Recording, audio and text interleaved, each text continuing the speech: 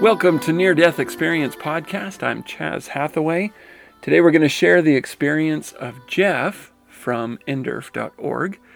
Jeff says, I have had 3 near-death experiences in my life. The first one was when I was born.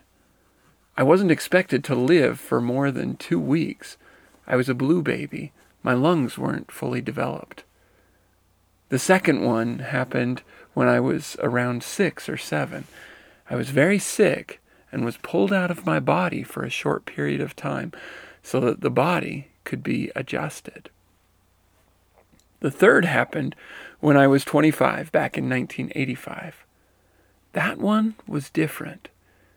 I unconsciously talked Dale, my work partner, into not going down into a 12-foot trench. Normally, we would trade off. One stayed above ground and the other went below ground. Not today. I was a water well tech up north in the cold country. Our job was to set the pump down the well after a drilling team was done running the water line and AC down a trench and into buildings to bring forth water. It was a dangerous job, but we didn't think about that too much. I had been on the job for about 1.5 years when it happened. A month before it happened, I started having these weird dreams. It was like rehearsing for a play. I never felt or had any fear about it. They were about what I needed to do in a cave-in. It went on for a week until I said, enough. Then it stopped. I never saw how it would end, and over time, I forgot about it. Then the day came. It started out like any other day, except Dale was in an uneasy frame of mind. Something clearly was bothering him. I had thought that maybe it was something I said. He just wasn't himself that day. So then we went out to the country to do this deep well commercial project. The well was 1,800 feet deep, and the trench was deeper than normal, 12 foot instead of 8 foot deep and less than 3 feet wide, and I stand at 6 feet tall. Dale was really agitated at this point and short with me. We looked the job over and got to work. As I was gathering up the tools and hardware, Dale grabbed his hip waders due to the amount of water and slush from the snow melting down in the bottom of the trench. It was going to be a messy job. I had all the intention of going down in my mind, but when I saw him putting on the waders, I told him I would go down. That started a slightly heated argument between us. To let him go down, and I would have gone over the well head and worked above ground. It did cross my mind for a moment, but for some reason I had in my head that I was going to go down into the trench. After about 15 minutes of arguing with him, he finally threw them off and said, "Fine." I felt pleased about it. I met him over at the wellhead, and we made the connection between the wellhead and the water line. After that, he started doing what he needed to, and I started walking the soft copper wire down the trench. I'd probably gotten about 20 to 30 feet away from the well head, hunched over, when I looked up and saw the side of the wall starting to peel away. This is where the dream kicked in. I let the copper go, stood straight up against the opposite wall, crossed my arms over my chest, then I yelled, "Dale!" And I took a deep breath and then closed my eyes. Later, Dale would tell me that he heard me and yelled back, "What?" He looked up and saw that I was gone. About a dump truck's worth of heavy wet shale came down on me. As I was being crushed to death, I remember asking myself if I was going to die. An answer came back saying, yes. Then I said I didn't want to die. The voice said, "You're going to." I felt myself slowly losing the battle as I tried to find an alternative to the situation I was in. And at one point, the pain was so strong that I screamed out my last breath into the darkness that covered me. I was done. All hope was lost. I gave up the fight. At this point, I must have popped out of my body and into the darkness that was around me, but still next to my body. There was no pain at this point. I remember it being so dark and so lonely, absolutely void.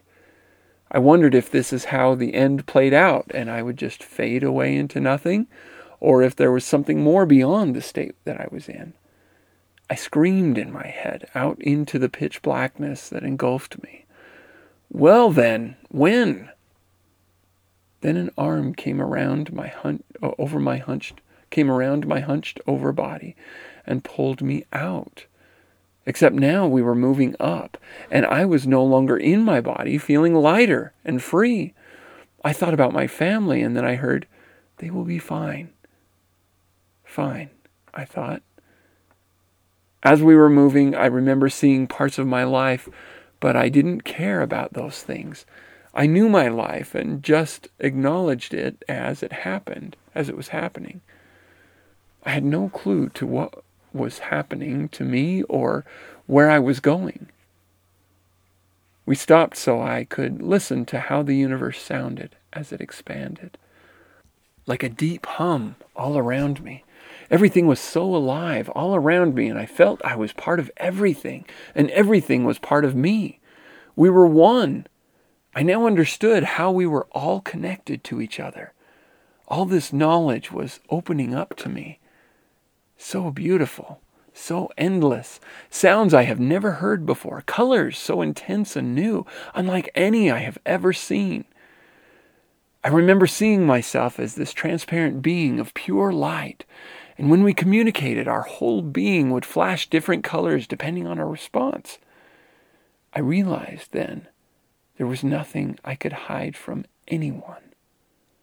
So much love, pure divine love around everything, everywhere. I was totally engulfed in it. I saw things I can't even begin to describe. The awe factor was way off the charts. I saw a handsome young man who later identified as my grandfather. I was shown a beautiful city that glowed a golden-like aura. I felt like I was truly home again. This was very familiar to me. Then I was taken even higher. In a flash, I was on a floor in a vast room. There were these vast steps in front of me, and my eyes slowly followed them up until I saw what was above me. I immediately hit the floor, face down, and said, "I am not worthy to be here. I should not be here," over and over. I was before the Holy Trinity. I couldn't look at it. It was so blindingly bright. In a flash, the Christ told me to stand up, and I did. He then pulled me into himself, and I was gone. When I came to, I was being cradled in this huge energy-like ball that felt endless and was truly feminine in nature. Like the best mom in the universe, I knew that it was the Holy Spirit, the female aspect of God, the mother of the universe. She assured me and rocked me to sleep. I was then back in my body. When I opened my eyes, I saw and felt the sunshine on me. I was still in that wonderful connection. The sky was as intense blue and the clouds so white and beautiful. Then I turned my head and saw Dale crying and digging me out by hand. He had dug not straight down, but from the inside of the trench inward. I was in a fetus position. I told him that I was fine and that everything was so wonderful, but I couldn't hear him and he wasn't hearing me. I began to wonder what the problem was and realized I was breathing. I was trying to talk to him in thought form and it wasn't working. I then tried to remember the sensation of what it was like to breathe. I started to panic. In, out. I thought over and over and again until it happened. When I took that first breath, I was then seated in my body, and this extreme pain hit me like a train. I could feel my organs dying, and what felt like ribs through my lungs, and internal bleeding, etc. I took one arm and wrapped it around my upper chest in hopes of try to keep things in place. Dale and someone else just stared at me in shock. Wide-eyed they were, speechless. I said, "Get me out of here." Nothing. So I mustered up enough strength to pull myself out and climbed up out of the trench with them screaming and me not to move. I was so happy to be up and out. I did a quick inventory of myself and lit up a cigarette. I figured if I was going to die again, I was going to have that last smoke. I did quit eventually. My insides were pushed up like a tube of toothpaste. My neck now has a reverse of the cervical spine with a compound fracture at C6. All the ligaments down my back were heavily damaged. I had a choice here. Even though I was taught what to do, I had a choice. I gave up my life so that another could live. The greatest gift a person could ever give to another. That gets you to the front of the line with a clean slate. That is why I went before the Holy Trinity. I still have that connection and sometimes go back in meditation. The kingdom of heaven is truly within each and every one of us, and we can tap into this anytime we need to. I continue to grow closer to the Spirit within me each day, learning and experiencing wonderful things. Okay, so what an incredible experience. Very interesting. And there's something in here that I wanted to point out first off, because I have not, that I can remember anyway, come across in previous near-death experiences. And that's the idea of sleep. Now, it's a little bit unclear here whether his sleep was a true sleep on the other side, or whether it was just the way he was put back in his body, like he was put back to sleep so that he could wake up in his body. But it appears when he wakes up in his body that Jeff doesn't immediately connect. He's there with his body in the same space, but it hasn't latched on yet, if you will. It hasn't locked into place. And we talked about that recently, about how sometimes a body will, a person can be in and out of their body and not be able to stick, if you will. And, when they're trying to come back. And this seems like one of the situations where he's kind of fitting in and it's starting to fit, and at some point it clicks, and at that point he's in extreme pain and he's not breathing and all this stuff.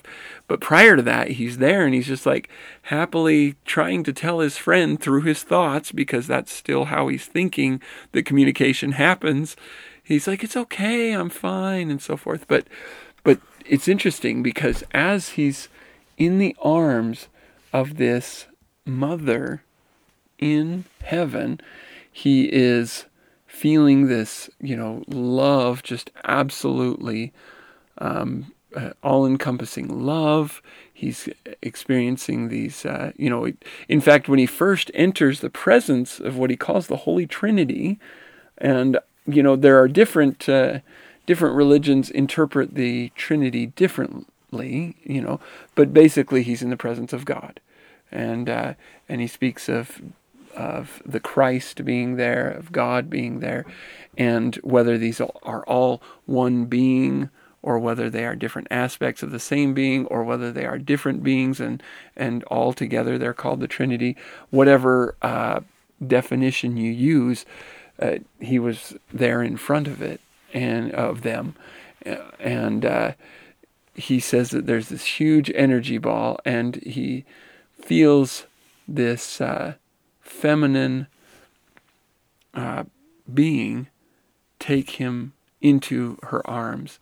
And she says she assured me and rocked me to sleep. We also talked recently about how often people will find themselves climbing onto God's lap or Jesus's lap or something as if they're a small child.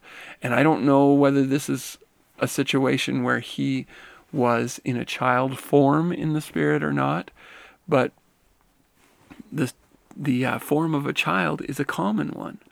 I'm not sure why. I'm not sure what that means, but it seems that in the presence of God, many people feel like a child. And I think that may be part of the explanation, is that in the presence of God, we are all, as this person says, feel like nothing. I'm not worthy to be here. We all may feel some of that, and yet what really seems to be the case is that we are like children in his presence. He's so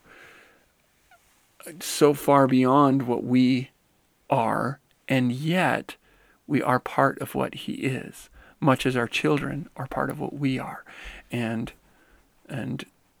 just like our children want to grow up to be like us, and can and will if they, live safely enough to get there, our Heavenly Father seems to want us to grow up, to become more like him, to gain more knowledge and understanding and compassion and love.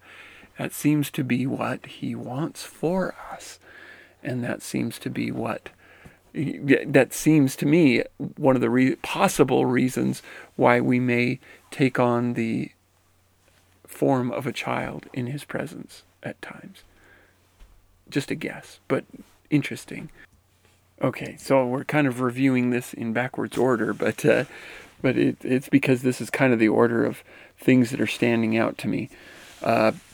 When he first goes and he's traveling with someone, he doesn't identify who immediately and doesn't seem to know who, but there's somebody there with him, and they are traveling outward into the universe, but at the same time too, they're expanding into the universe. So it's almost like his awareness, his consciousness is expanding outward. And as this is happening, a knowledge is opening up to him, oneness with other things is opening up to him. And then this little bit of information, which I find very interesting, he says, I remember seeing myself as this transparent being of light. And when we communicated, our whole being would flash different colors depending on our response. I realized that there was nothing I could hide from anyone. Now, the idea of not being able to hide anything from anyone is not new if you've been listening a long time, but he's this being of pure light, this transparent being of pure light. I'm picturing something akin to his body, what looks like his body, healthy and maybe in prime at this point. I don't know, but he's transparent except for light beaming from him. And as they communicate, their being, this person that they are, would flash different colors depending on their responses. That is so interesting. I'm picturing almost like one of those machines. You know the scene on It's a Wonderful Life where the stars are talking to each other? It's angels talking to each other or whatever. And they're talking about George Bailey, and you've got this star over here kind of flashing as it's talking and so forth. I'm kind of picturing something like that, but obviously much cooler. But flashing in these different colors based on their responses. What is that? And yet it's so cool. I don't even know what to make of that, except it's cool. One thing I have heard fairly recently regarding auras, if you will, and some different people who can see these different lights around people or around spirits or whatever will not argue, but they'll have differing opinions on whether this is an aura or whether it is just a reflection of what the person is feeling or experiencing at the moment or whatever, on a rough day, their aura is going to be a different color or intensity and so forth. And it kind of makes me wonder if that's a little bit what we're talking about here. Maybe something of the state that they're in based on their thought processes, feelings, and so forth. And as responses would come, maybe a mention of the family, as he mentioned, because he says, what about my family? And he's told they'll be fine. That feeling of love for his family may reflect in some color and light that may be different than when he's asking, what is the meaning of life, and getting these responses, or just responding to a beautiful scene before him, the stars or whatever he's seeing, and just reflecting this beauty. It may show a different color or different type of light than he sees with a different response to a different question. I've not heard that before, and it's very interesting and very cool. I'm going to try to take note and see if I can find other experiences where responses or the way they're communicating is affecting the light that is around them or within them. Very interesting, and a beautiful experience. Okay, if you would like to contact the podcast, you can do so by emailing near-death-experience-podcast@gmail.com or by calling 970-NDE-CAST to leave a comment, question, or if you have an experience of your own to share, I would love to share it on the podcast. I tend to share the comments and questions that come on the podcast, so if you don't want it shared, just mention it. I'd rather this not be shared.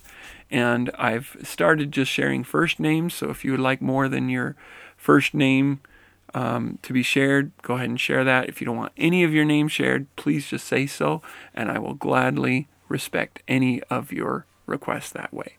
So also, if you would like to support the podcast, you can go to our website, near-death-experience-podcast.org, and click on Support the Podcast. It's one of the menu tabs at the top.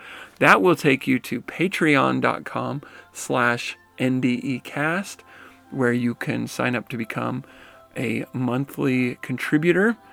We are getting very close to $50, you guys. And if we hit $50 on that Patreon account, I will record an extra episode per week that I will post on that Patreon site for those who are contributing, whatever amount they're contributing. So we're getting really close to that. So just so you know. But anyway, thank you, all of you, so much again for listening.